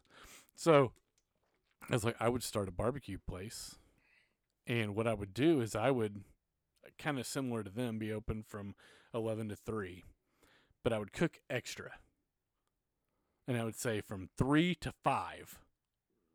veterans and homeless get to come eat for free. Yeah, that's My awesome. only stipulation is you're going to sit here and we're going to have a Bible study. Yeah, I love it. If you're going to eat my food for free, you're going to listen to God's word while you do it. Yep. Oh, I love that. Well, how can we get you $70 million? I don't know. Maybe this podcast will get us there one day. You know, and I was like, because that's what I want to do when I retire is just have a travel trailer and just make, smoke briskets every night, go to the refineries and sell like brisket plates and stuff like that when I retire. Yeah. And I'm like, I could do something as simple as just in every plate, you get a verse of the day. That's what I do with my scorecards, man. That's exactly what I do. You know? Something. And there's times to where every player gets their own card, and whenever I give them their card, I'll offer an incentive. And I haven't done this every time, but I'll put a scripture on there and I'll say, hey, when you turn your scorecard back in, if you can recite that scripture, you're going to look at it 18 times. You have no choice. You have to see it to write scores. Right. If you can recite that scripture, I'll take a shot off of your score. A shot doesn't seem like a lot, but when you've got 45 players and half a shot to a shot decides every golf tournament, it's a lot. Yeah. So, man, I love that. Yeah. Yeah. I would love, especially for, I'm a really big advocate for veteran care. Yeah. I don't have the money to financially back these people, but like I've always thanked veterans, no matter what conflict or war, whatever you want to call it, you were in. I'm like, you were called on a whole different level. Yeah. And when I was 18, I was called for the same thing. I went to the Marine recruiting station the day I graduated high school. All I wanted to be was a Marine ever since I was a kid. Yeah. And which is funny because everybody in my family was a naval guy, but I'm like, I'm going to be a Marine. So, but I got denied because I was type 1 diabetic. I had 2 pins in my hip. And they're like, dude, you're just too much of a liability. We couldn't even use you behind a desk. And I'm like, you talk about just your dreams get down. But I'm like, there's got to be something else. There's got to be something more. And I really didn't find what that true calling was up until about 3 years ago when my son was born. Yeah. And I was like, I was called to be a dad. Yep. Like, pretty simple. Very simple. Yeah. But it's the most miraculous thing. And I'm going to tell you a hard story. My anger got so robust that Callie looked at me one day and she just, with tears in her eyes, I mean, I could tell it was the most painful thing she ever said to me. She said, I do not want to have kids with you. I mean, breath knocked out of my lungs, flopped down on the recliner. I was like, what'd you say? That's the whole purpose of getting married in my book. You get married, you have kids, you build a life together, you die, and your kids continue on your legacy, right? Yep. She's like, I'm not bringing kids into a anger-filled marriage where God's not the center of it.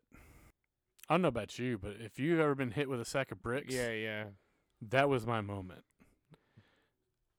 The day that she said that, the next day I enrolled in therapy, in counseling, and I've been going ever since. But, I don't think you were here last June. No, you weren't here last June.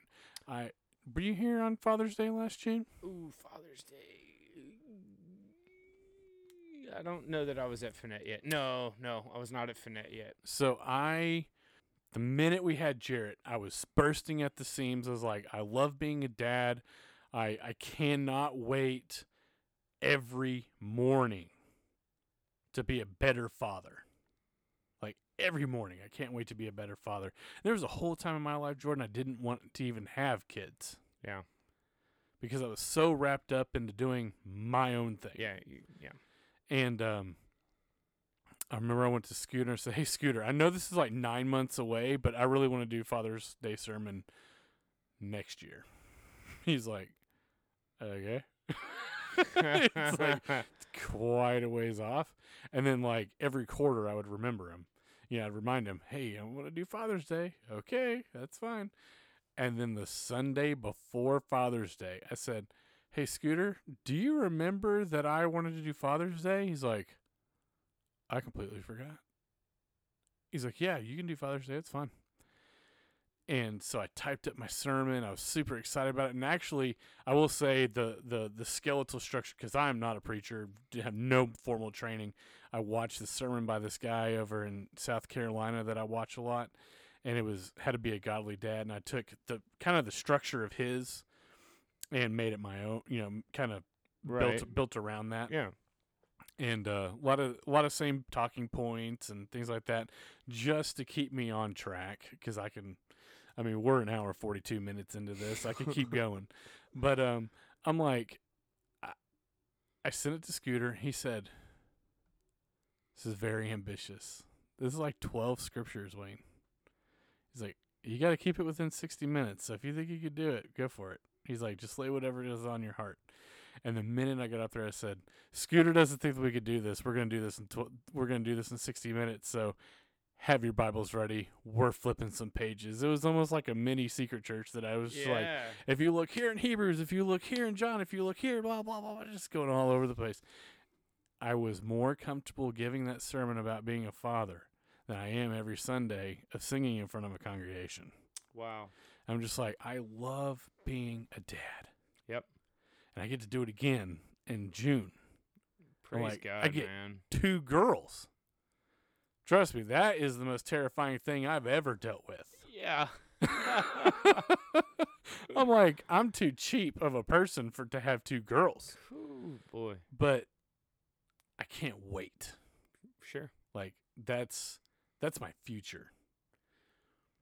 That's where I'm going. I don't care about making the most money. I don't care about working a 50-hour work week. I don't care about staying busy.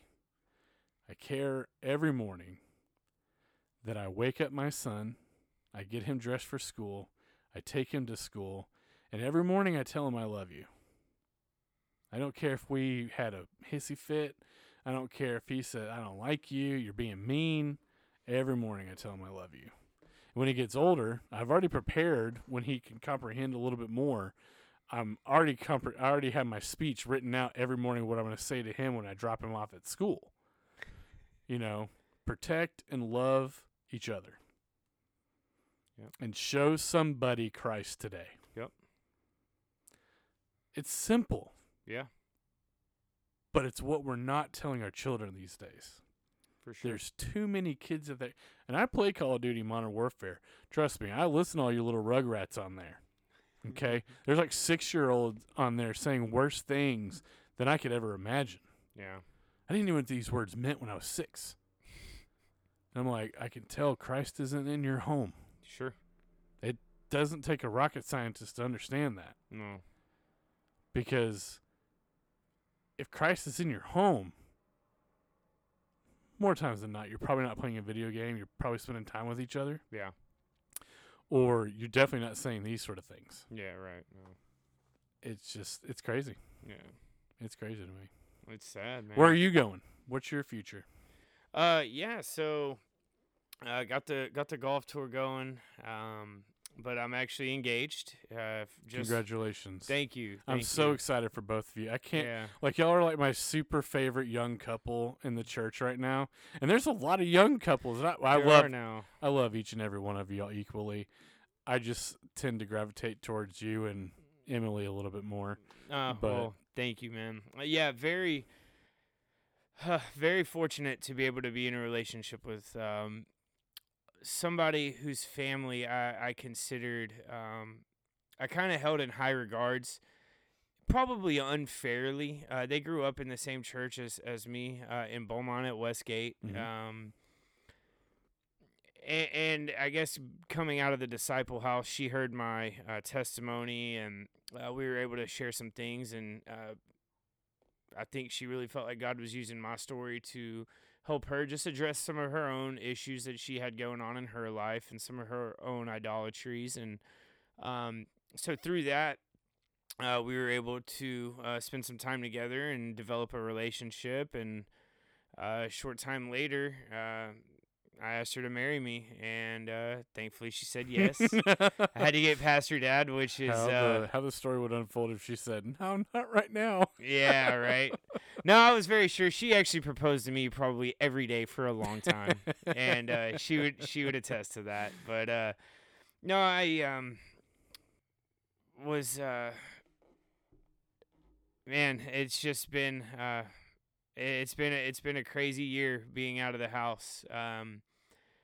Just transitioning back and having new cares and new desires, having new future and new hopes. Have hopes of starting a family soon. We'll be Lord willing married on May 15th. Yep. That is the plan. In the midst of COVID and Yep, in the midst of just all the craziness. Yeah. hopefully we don't have like a freak snowstorm. Yeah, right. No kidding in May.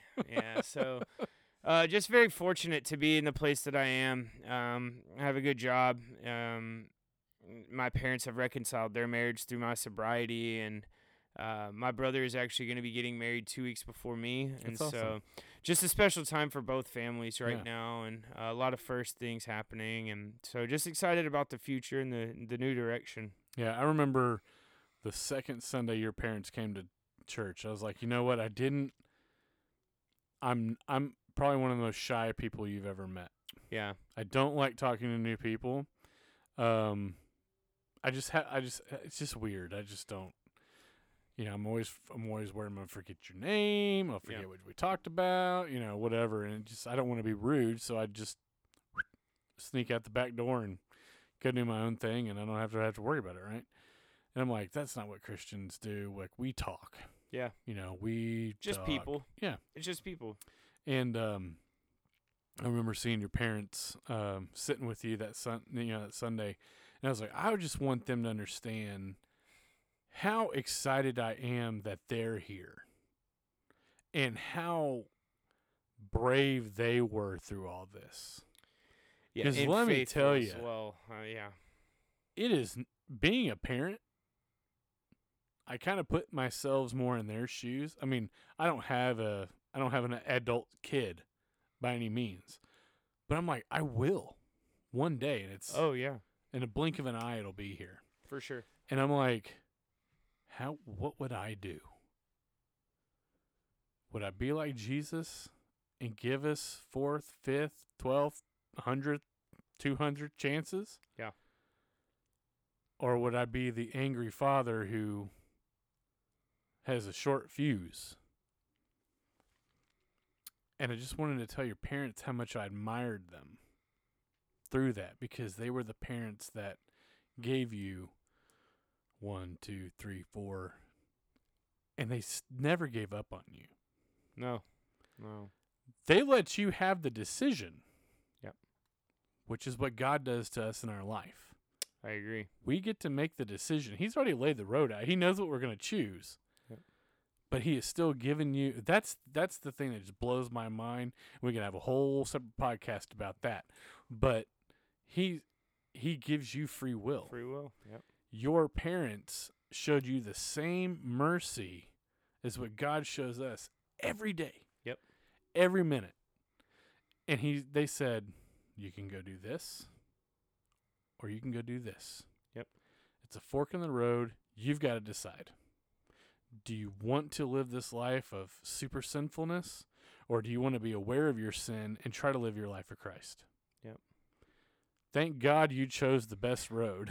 Yeah, no kidding. Or man. we wouldn't be sitting here today. I'm just so grateful for. I'd probably be buying you a pack of cigarettes at the Stripes gas station, and we would have been praying in the parking lot. No kidding, man. No kidding. But- no, just so grateful to. And the fact that, they did separate and they came right back together. They realized, look, in God we can do anything. Yep. We can reconcile our differences, and we can create a loving relationship again, surrounding the blessing and the miracle that is Jordan, and the blessing and the miracle that is God's grace to us. Like, it is crazy what can happen. And for anybody listening to this podcast, if you are not a believer, really think about it. Go talk to your local, church. If you don't want to talk to your local church, you are always free to reach out to me or Jordan, anybody on Facebook. We will take the time to set up a time and talk to you. Yep. And real talk. Yeah. Not. I like to call it Christian fluff because there's a lot of that goes on. Yeah. No, bold talk. I mean, the truth. I like to keep it real. Yep. Yep. But at the same time, for those people who don't even believe at all, I don't see how you can. Yeah. Like, the evidence is all around you. Yep. We have less than a 1% chance of even being on this microphone. Yeah. Less than 1%. Really less than 1/1,000,000% chance of even being alive. Yeah. And here we are. Here we are. Like, the numbers are just crazy to me. Yeah. And again, here we are talking about it. Yeah. And we named the podcast "Yeah, I'm Working on It," just because I think a disciple should always be working on something. For sure.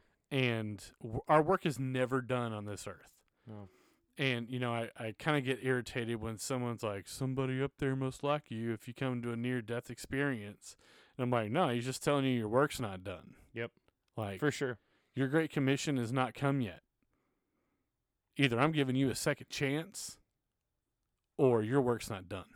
Yeah. It's not that he likes you. He loves you. Yeah, for sure. This is not a friendship. This is beyond that. Yeah, oh, much. Much beyond. And for some, have you ever seen Braveheart? Yeah. Okay, so you know the part where he is grown up and his wife gets killed by the English guards and or Lord or whatever. Yep. And Mel Gibson bows to his bride's father, and he's so mad, he's like trembling, and he just wants to strangle Mel Gibson because he let his daughter die. Yeah. And I'm like, that's like the perfect representation of God and man. Oh, certainly. It's like, yeah, I gave you the most perfect gift that is of life. Yep. A wonderful life. And what do? You listen to that darn snake. You messed it all up. You messed up what I had planned for you. And here we are. Yep, here we are. And let me tell you, there's a lot of people being told, "Part from me." Yep. For I never knew you. Yep. And I'm like, I don't want to be one of those people. No. So I'd much rather work as hard as I can here and battle my own internal demons. Yep. Than to be cast into the lake of fire. Yeah, certainly. Because tell me, I'm all about Texas heat. That's about as hot as I want it to be. Yeah, for sure. So, any concluding thoughts, Mr. Jordan, on our discussion today? Man, no, I'm just so thankful for you having me on, man. And like I said, first podcast, and Won't be your last. Brother in Christ. No, I'm just so grateful for the opportunity. Anytime, we can get in the trenches, man, and just speak truth and talk about things that matter, man. I love it, and I love you, man. Thank you so much. I love you too, buddy. Yeah, thank you. I've really enjoyed talking with you. Yeah. Again, this is not going to be your last podcast, so awesome. I think you did really well of the flow, and I'm just gonna point out you didn't make any extra sounds, you didn't bump anything. I'm like, this is awesome. I don't have to edit out as much. Oh, awesome, man. Glad I could help a little. But guys, if you're in the Southeast Texas area, go look up Jordan on Facebook. Jordan, what's your contact information for your golfing tour?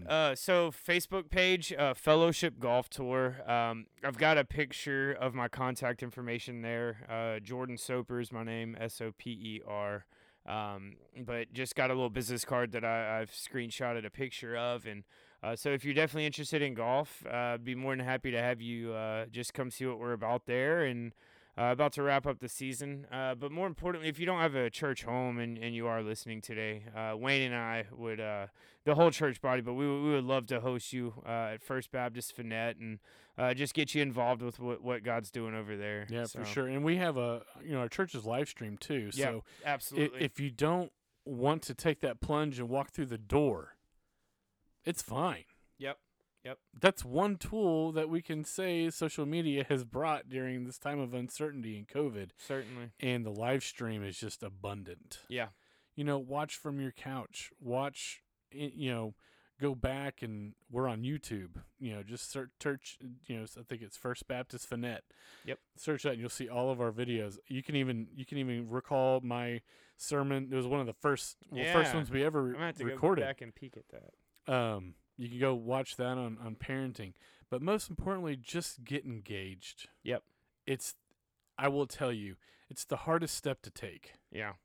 But once you've taken it, 9 times out of 10, you're grateful that you did. Oh, certainly. I've seen a lot of people just go, man, this just isn't for me. And I'm like, you know what? Maybe not right now. Yep. But at least you've had exposure. And when the time is right, God will put you where you need to be. Yes, certainly. This church may not be your church. Nope. This may not be your podcast. Me and Jordan may not be your favorite people. Definitely. But God will put the place, the time, and the people in place when it is your time to come. Absolutely. Just do yourself a favor and start preparing today. Yep. That's right. Because you don't know when the end is coming. You don't know when your end is coming. It's very important to be prepared at all times. Yep. Because guess what? You don't want to be in that jail cell we call sin. It's all comfy and cozy, and the door closes. Yep. So I'll leave everybody with that concluding thought. Jordan, thank you again for being on here. Thank you so much. We'll Wayne. have you again, dude. Can't wait to hear about your championship coming up in a few weeks. Yeah, thank you. I'm so sorry I could not cook everybody briskets. Man. Maybe Thank one you. day we'll get sponsorship from this. I'll be able to buy a big trailer smoker and we There can we make go. it happen. There we But again, guys, thank you very much. I know this was a long, deep podcast. Again, I don't like putting time limits on these things. God wants to talk. He's going to talk through our lips. We're going to let him talk. So, again, thank you very much, Jordan, for coming on. Thank you guys. Everybody else, thank you, and we will catch you on the next episode. Thank you.